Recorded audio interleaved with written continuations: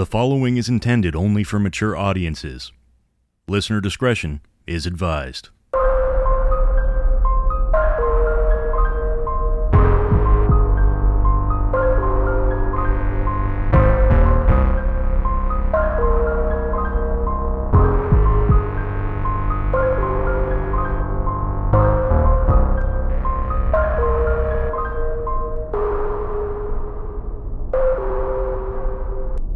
Ladies and gentlemen, welcome to the spine-tingling grand finale of our Halloween special on the Anthology of Horror podcast. As you well know, I'm your host and narrator, Spring-Heeled Jack, and today we're embarking on a journey into the seldom-spoken tales of Los Angeles, focusing on an intriguing figure, Tiburcio Vasquez, the notorious Los Angeles bandito. But our story doesn't stop there. As we dive into the world of Vasquez, we'll also uncover the ghost stories and legends that are intimately connected to his dark legacy. And here's the exciting part. Today marks the culmination of our Halloween special, but the surprises are not over yet. Keep checking back throughout the day because we have more tricks and more treats in store for you. The Anthology of Horror podcast Halloween special promises to be an eerie and captivating experience, so stay with us until the very end. Welcome to the grand finale, my children. Welcome.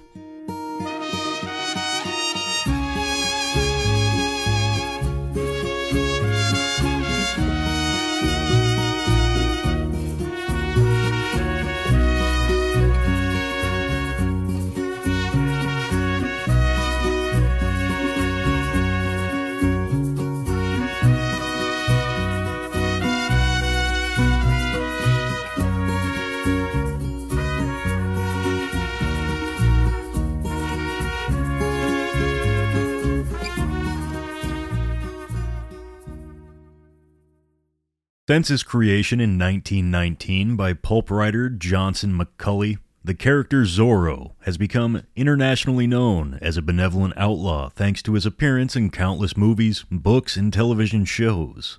What is not well known is that one of the real-life inspirations for the character was a 19th century outlaw named Tiburcio Vasquez, who was hunted down and eventually captured in Los Angeles.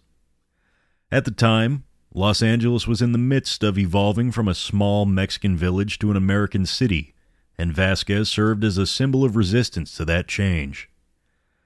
Tiburcio Vasquez was a bandit who was active throughout California during the 1850s, 60s, and 70s, which is a pretty goddamn good run.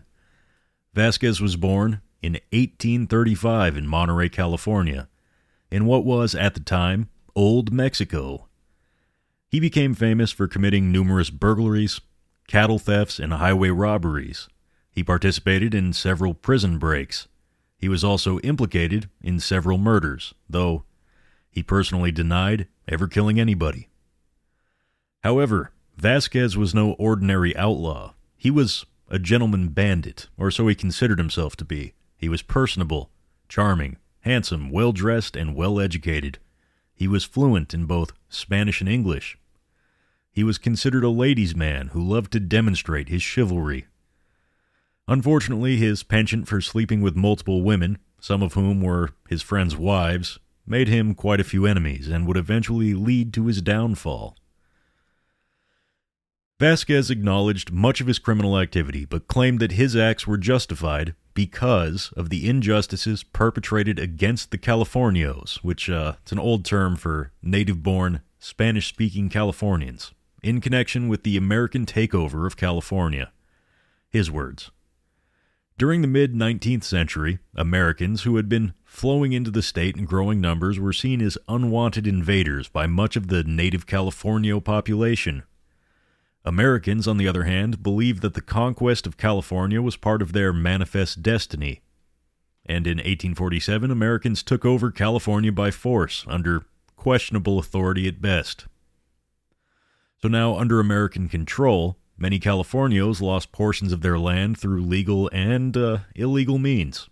As Americans seized the state's political affairs, Californios also lost their political influence.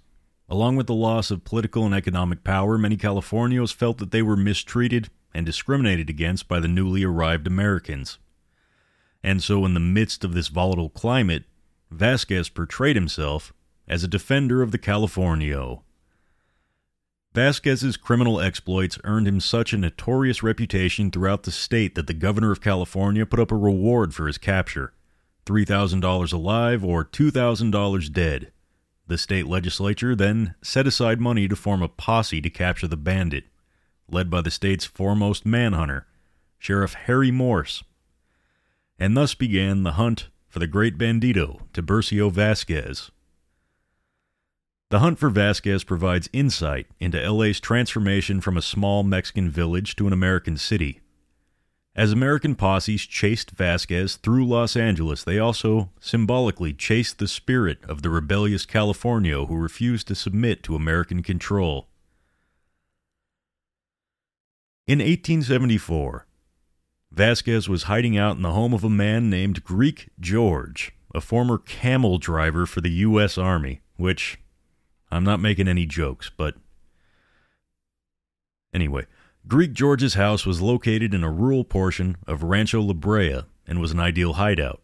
It was surrounded on three sides by dense shrubbery standing 5 to 7 feet high and looking south. Vasquez had a clear view across the plain that stretched towards Los Angeles, which was important because being the most hunted man in California did not stop Vasquez from continuing his criminal endeavors. Vasquez heard that a wealthy Italian sheep rancher named Alessandro Repetto had sold his wool crop and had a lot of cash on hand, so he set out with his men towards Repetto's house. On their way, Vasquez and his men camped out in one of the caves at Piedra Gorda, which means Fat Rock, and now, for you locals or people that have visited the LA area, is called Eagle Rock. Oh, and a fun fact, Alessandro Repetto's house is on South Garfield Avenue in Monterey Park. Repetto's house stood on a hilltop above a ranch where he raised sheep and goats. Vasquez entered Repetto's house by claiming that he was a sheep shearer, but Vasquez's fine clothes and uncalloused hands showed that he was no sheep shearer indeed. So Repetto called him out on his ruse, and Vasquez admitted that he was a robber. Vasquez demanded $10,000, and his men tied Repetto to a tree and threatened to hang him unless he came up with the money. Unfortunately for Vasquez, though, Repetto did not keep his money at home. Instead, he had it safely deposited at the Temple and Workman Bank in the heart of the commercial district in downtown Los Angeles. So now faced with this problem, they decided that Repetto would write a check and his nephew would go to the bank to retrieve the cash. When Repetto's nephew arrived at the bank, he was so nervous that the banker, Francis Temple, became suspicious and contacted the sheriff. Upon further questioning, the nephew broke down and tearfully revealed the whole story. The sheriff immediately started assembling a posse to capture Vasquez. At this point, the nephew became worried that the sheriff's involvement might result in his uncle's death. He managed to convince the banker to give him $500 in gold and returned to Repetto's house before the posse to give the money to Vasquez. When the sheriff's posse approached, Vasquez and his men mounted up and started racing north towards my hometown, present-day Pasadena.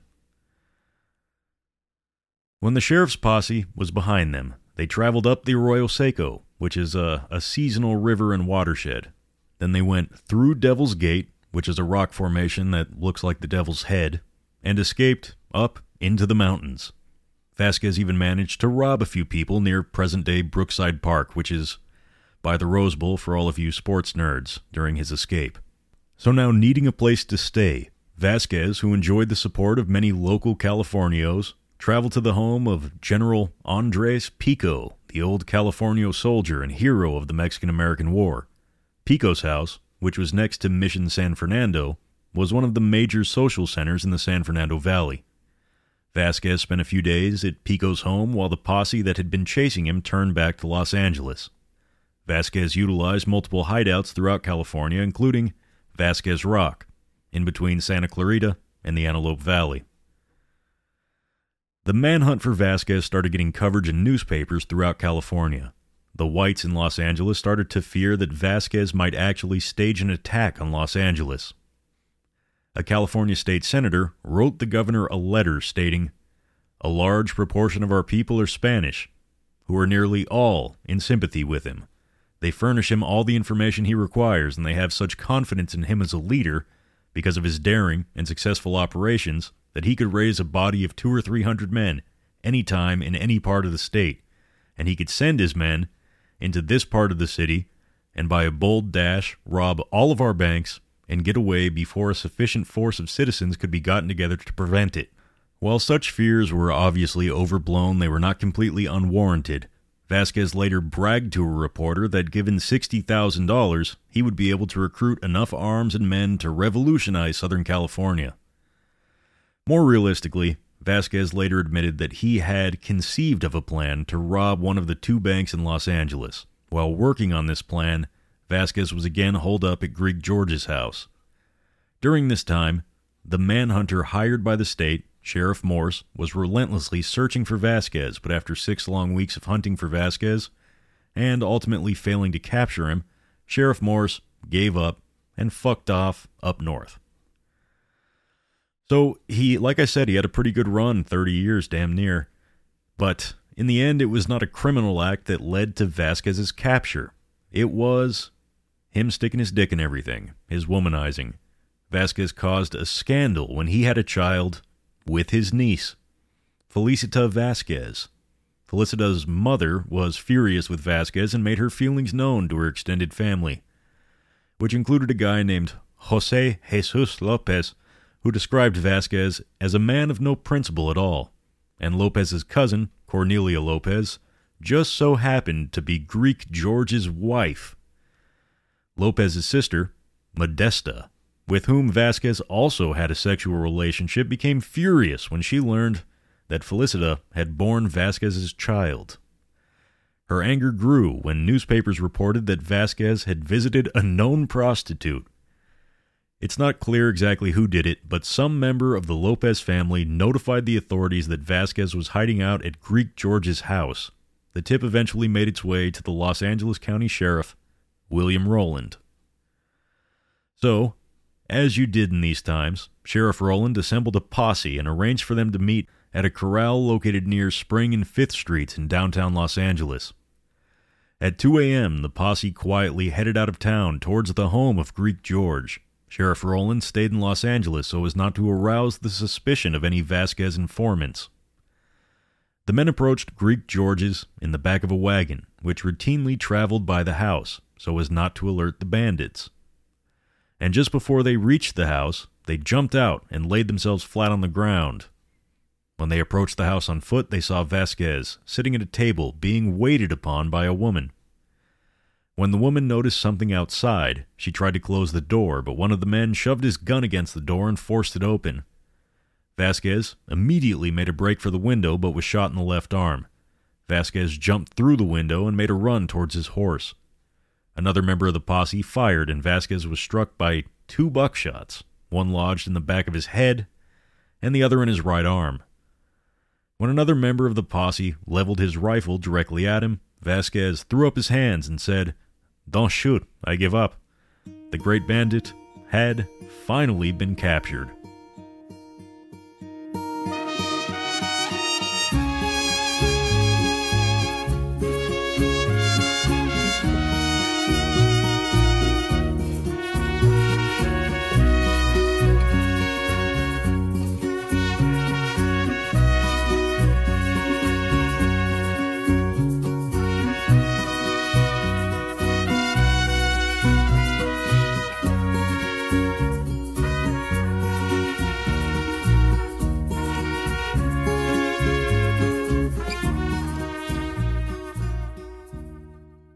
While a wagon and mule were being procured to take the prisoner back to town, one of the posse members offered Vasquez a drink of whiskey from his flask.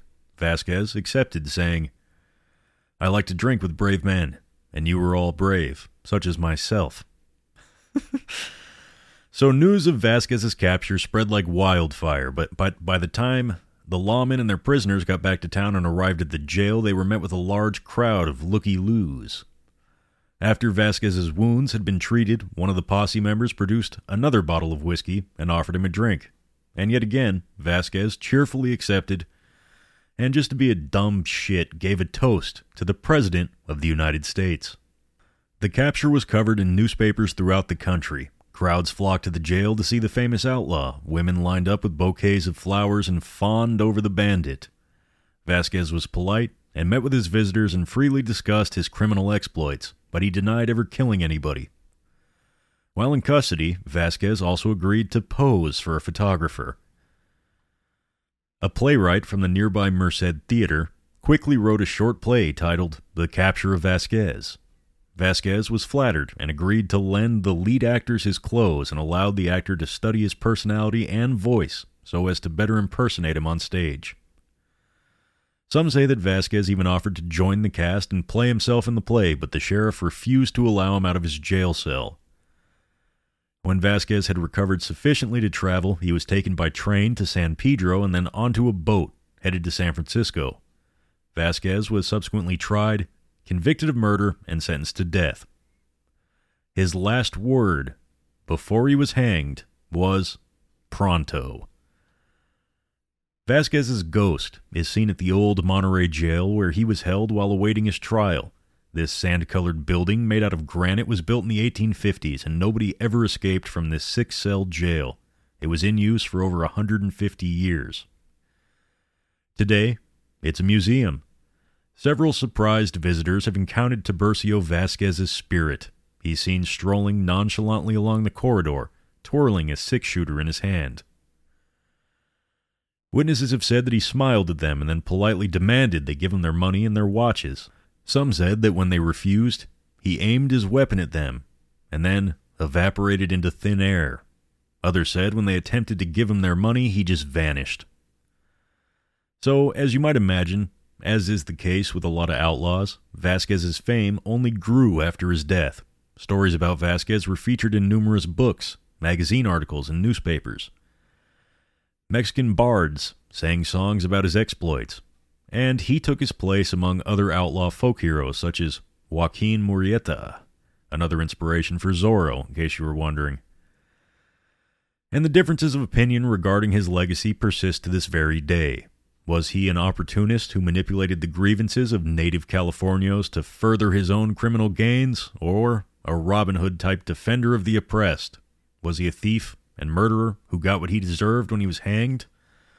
Or was he a heroic symbol of resistance who refused to submit to the American conquest of California? Maybe a little bit of both. Even today, it depends heavily on who you ask. In 2013, a school district in California caused a great deal of controversy when they named an elementary school after Vasquez. Some thought, why name an elementary school after a criminal who was executed for murder? And it is a fair point. But I'm not here to discuss politics or semantics, so let's talk about another intriguing ghost story connected to Tiburcio Vasquez. Unfortunately for you, though, it's not about his ghost, but about two of his victims' spirits. So more than 50 years after Vasquez used the foothills around Los Angeles as a hideout, a young actress in the early 1900s by the name of Bessie Love bought a bungalow in Laurel Canyon. And Bessie Love, it's my understanding that she was a silent film star, which was my favorite era of Hollywood, when the actors and actresses weren't allowed to speak. In 1918, when she moved in, she was warned that this place was haunted. Not believing in ghosts, she ignored the warning, but as it turned out, her bungalow sat on the very spot where Vasquez had shot and killed two unfortunate gold hunters. Let me explain what that means if you're not putting it together. So it was known that Tiburcio Vasquez had stolen quite a bit of gold in his long career, so many men searched his hideouts in the hills in hopes of finding his ill-gotten wealth. Unfortunately for these fuckers, two such men ran into Vasquez as they were searching for his hidey holes. Their ghosts are said to haunt this spot even today. So Bessie Love immediately noticed odd happenings in her new home. She heard a low moaning sound, and the doors opened and shut on their own. One electrical problem after another plagued her home. At first, of course, she tried to ignore this activity, but then things became worse. She began hearing men's voices when she was alone, and there was a pronounced cold spot in her living room. In the spring of 1923, a good friend of hers came to stay at her house. The two made up the sofa for the friend to sleep on. But during the night, her friend rushed into her bedroom screaming. She had awoken to the sounds of a man's voice, and when she looked around, she spotted a ghost walking through one of the living room's walls. She described how the ghost had paused, taken off what appeared to be a cowboy hat, and then, not noticing her, had walked past the sofa and into the kitchen. For the rest of the night, the two women were afraid to go back to sleep. It had been 5 years since Love had moved in, but this was the last straw for her. She packed her shit, and she fucked off. In the following years, the bungalow remained unoccupied until a family bought the house intending to renovate the building. But they mysteriously moved out, leaving the work they started unfinished. In the early 1990s, an electrician who worked at one of the film studios moved in. He and his roommate were perplexed when the bungalow's front door, which had an old heavy-duty lock that both men had found very hard to close, started to close and lock by itself as they worked in the yard. The last time this door shut and locked, the deadbolt inside slid into place as well. The two men also felt a distinct cold spot in the living room, and several things happened with the electricity that even the electrician by trade could not figure out. They came to believe that the ghosts were letting them know that they didn't want anybody else living in the house. Very spooky. So, as we draw the curtain on this thrilling episode, I want to leave you with a haunting reminder. The Halloween special may be coming to a close, but it's not over just yet. Keep checking back throughout the day for more spine-tingling and spooky tales. There are also more surprises in store, and the eerie journey continues. Thank you very much for being part of our Halloween special, and may your nights be filled with the echoes of our story. Stay tuned, and keep checking back today for more captivating narratives on the Anthology of Horror podcast. Stay spooky, and I'll talk to you soon. Born under South Kentucky sky, here come west Mexico to fight. 1842 at Muir, the gutters filled with blood and fear. Barely made it back to Texas alive. With Missouri volunteers when the war began. In 46 they crossed the Rio Grande. There he met his dark-eyed love, said goodbye when the war was done. He swore that he'd come back for her again.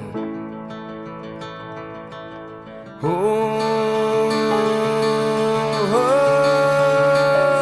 no, vieja.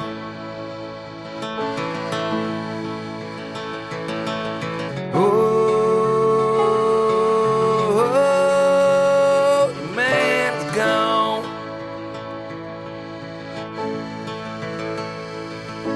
Maybe he's in Texas, but we'll take what God has left us. We'll leave for California with the dawn. He worked his way back to old Mexico, claimed the love he'd left 2 years ago. Back to those same city walls where he'd watch copper cannonballs like wayward sons roll down the cobblestones. Put him in prison, left alone with other Yankee fools so far from home.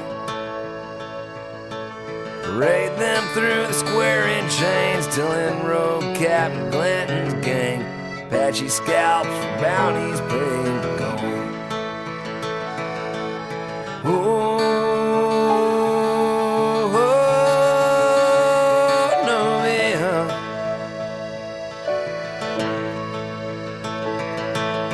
Oh, your man's gone.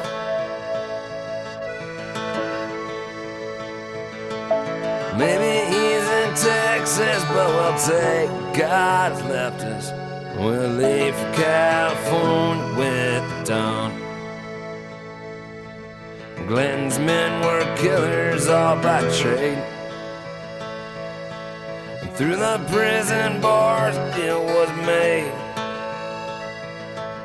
Clinton needed 3 new men. He hired this lovelorn veteran. Killers rode out through the governor's gates. The veteran left camp for the rising sun. No killer had left other work undone. He was not yet 2 days out. Clinton's naked native scouts brought back his empty horse, his brand new gun.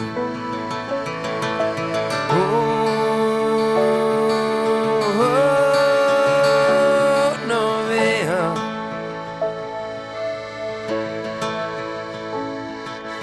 Oh, your man's gone.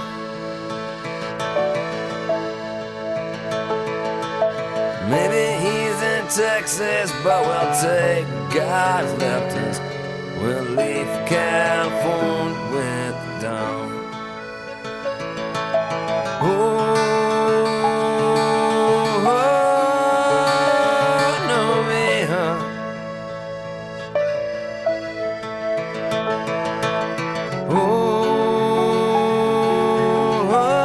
Oh, man's gone.